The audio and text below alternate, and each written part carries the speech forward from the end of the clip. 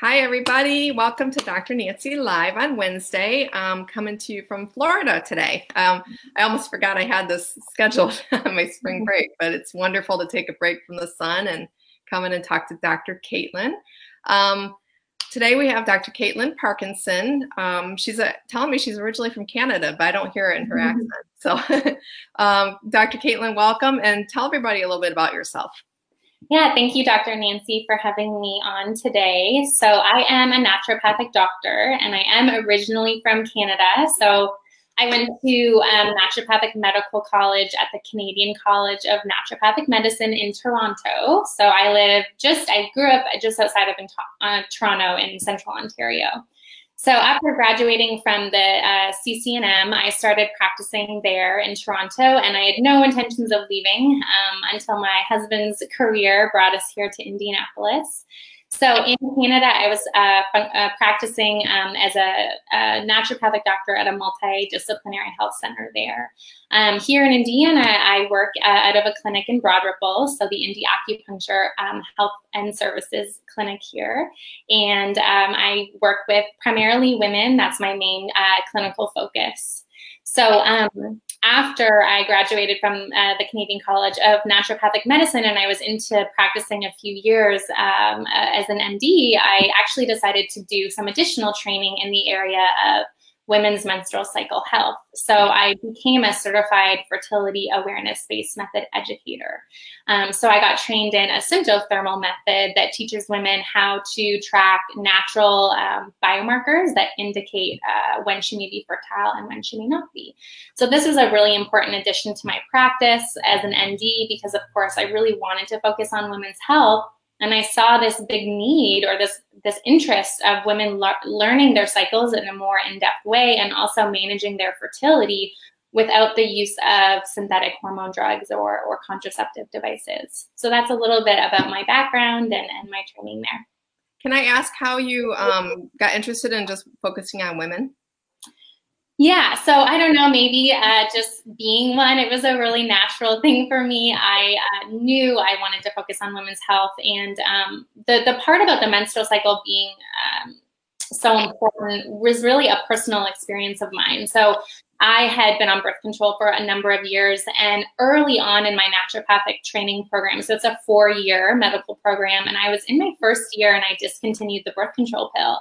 And I struggled with amenorrhea, so loss of menstrual cycles, and irregularity in my menstrual cycles, plus a host of premenstrual symptoms, you name it, lots of hormonal imbalances. I dealt with that for several years.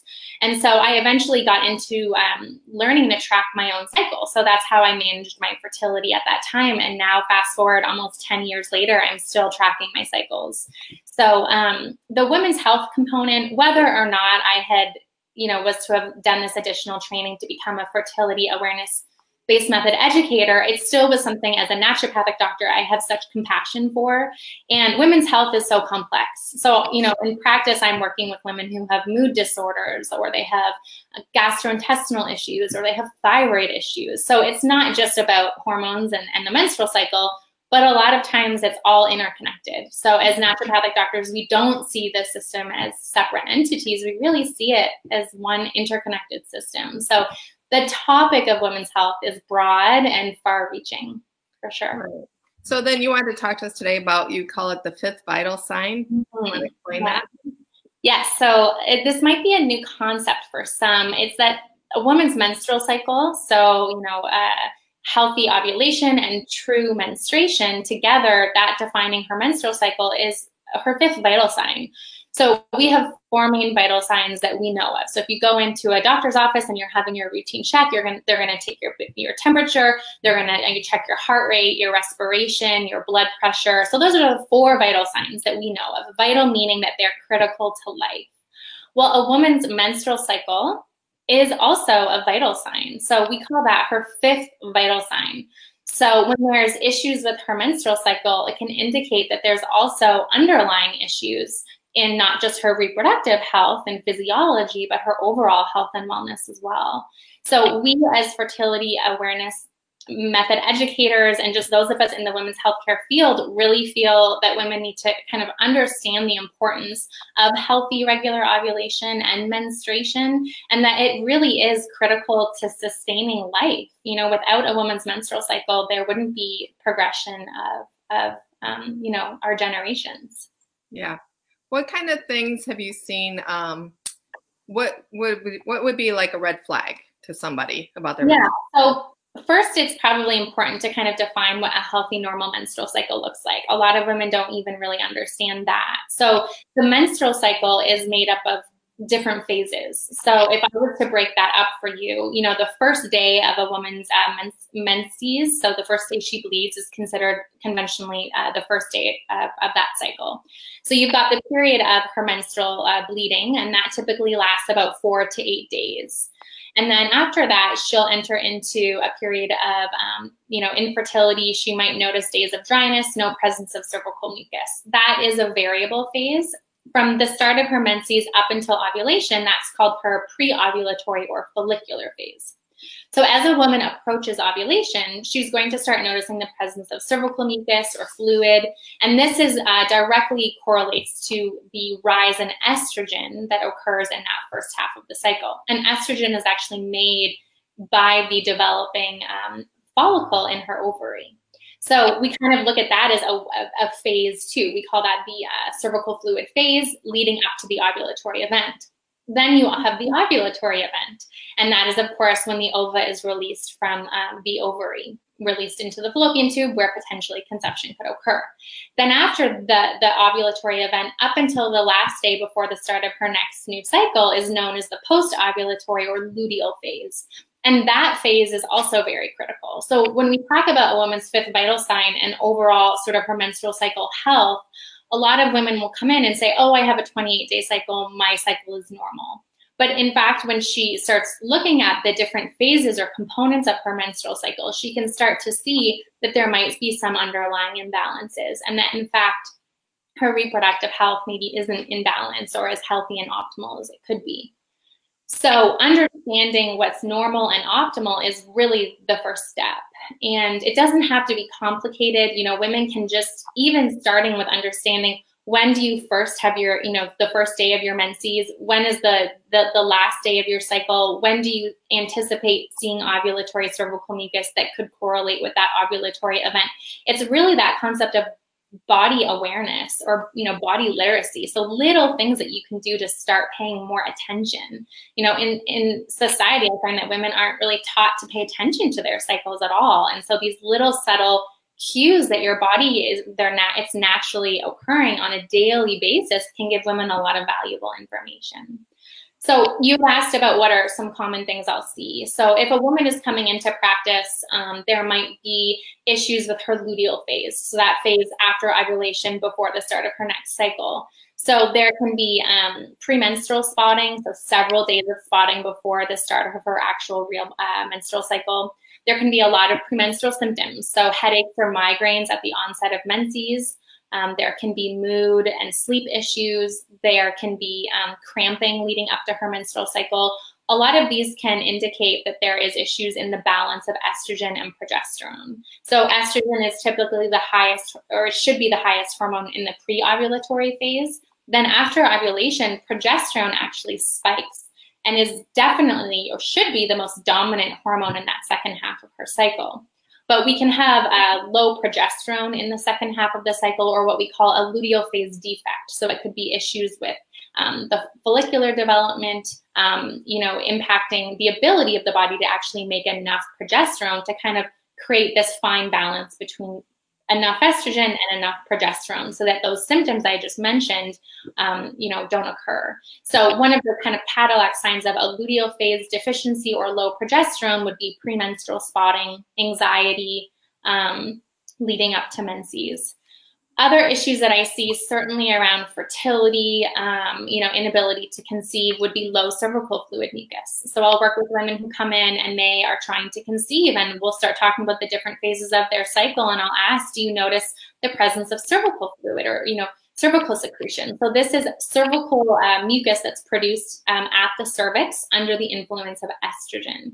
So as estrogen levels start to rise, approaching that ovulatory event, the cells will start to produce this fertile cervical mucus. We also call that peak mucus. So it's clear, stretchy, has a sensation of lubrication. It's critical for sperm survival. So when I'm working with a woman or a couple and they're looking to conceive, you know, you need an egg, you need a sperm, but you also need healthy and enough quantity cervical mucus. And that's because without the presence of this peak cervical mucus, sperm can die within the acidic vagina within seconds to minutes. So a lot of times when I'm not seeing enough or long enough phases of cervical fluid, then I know that could be contributing potentially to that woman's inability to conceive, and certainly correlates with maybe not having enough estrogen, you know, in that first half of her cycle. Okay, this is kind of a very general question, because I know everything's specific to each person, but what kind of remedies then do you do? Food? Do you do creams? Is it supplements? How do you help these women? So a combination of all of the above, really. You know, we want to focus on the root cause. So what is causing these hormonal imbalances? And, you know, just giving a woman the replacement of these hormones is more like a Band-Aid approach, right? So it's not really addressing, well, why can't her body make enough progesterone? So progesterone is actually made in the ovary. So when the follicle is developing, you know, the follicle is holding the egg, and at ovulation, that egg is released. Well, that follicle remains in the ovary and actually becomes a hormone secreting gland called the corpus luteum. So we actually need a really healthy follicle to then allow for healthy progesterone levels. So maybe it needs to go back to supporting ovarian health, or maybe we even take it a step further and we think, okay, well, is the pituitary gland stimulating ovaries to a healthy degree? So FSH and LH are hormones that actually come from the pituitary gland, and they talk to the ovaries and they initiate the start of a new cycle and the start of new follicular development and growth. So, you know, kind of figuring out not just band-aiding what's going on, but what is at the root of the issue. Another area that I often need to support women in is thyroid health. So the thyroid gland is critical for women to have healthy, regular ovulation. And a lot of times there is an underfunctioning thyroid gland that's really at the root of a lot of menstrual cycle issues. So, you know, if a woman does not have enough free T3 production, for instance, it's going to drag DNA synthesis and entire metabolic function down. And it can really cause a variety of menstrual cycle issues. And so I see that a lot in practice as well. And so working to make sure, you know, I kind of call women's health a three-legged stool. So you've got your ovaries, which make sex hormones. You've got your adrenal glands, which allow the body to respond to stress and make cortisol in an optimal way throughout the day. And then you've got your thyroid. And all three of those things need to be working in harmony. And if there's an, you know, imbalance in that stool, then the system is going to be off. So to answer your questions, I certainly use diet and lifestyle support. I do a lot of supplementation and a lot of herbal medicine. Herbs are a beautiful way to nurture the body and really work on root cause, balancing out adrenal function, balancing out hormonal imbalances without actually replacing the hormone, right? So working on the root cause level. And so, yeah, it just kind of depends, you know, it's like the analogy, peeling back the layers of the onion. And that's why a woman's menstrual cycle chart, if she can start charting, is so valuable, because this chart will show the different phases of her cycle and can certainly indicate areas of imbalance that we can focus on. Great. Good, really good information. Before we wrap up today, is there anything you want our audience to know, any tips or anything that we didn't go over? No, I mean, this topic is it's something I'm so passionate about, and I just want women to understand their bodies more and feel empowered and knowledgeable. So, I could talk on and on and on about this for sure. So nothing in particular. I mean, I offer In addition to my regular visit schedule, I do offer complimentary consultations. So if women are interested in working with me either as a naturopathic doctor or also as a fertility awareness-based method educator, so working through my menstrual charting programs, certainly reach out to me, visit my website. You can book a complimentary consultation with me where we can chat a little bit more about, about what's going on and see if working together would be a good fit. That's awesome. Well, thank you so much. I put your website up in case you can't see it. It's Caitlin Parkinson, ND, N as in Nancy, .com. And then it's been wonderful talking to you. Thank you so much for coming on with us today. And thank you for doing what you're doing for the women. We really appreciate it. Thank you. Thank you.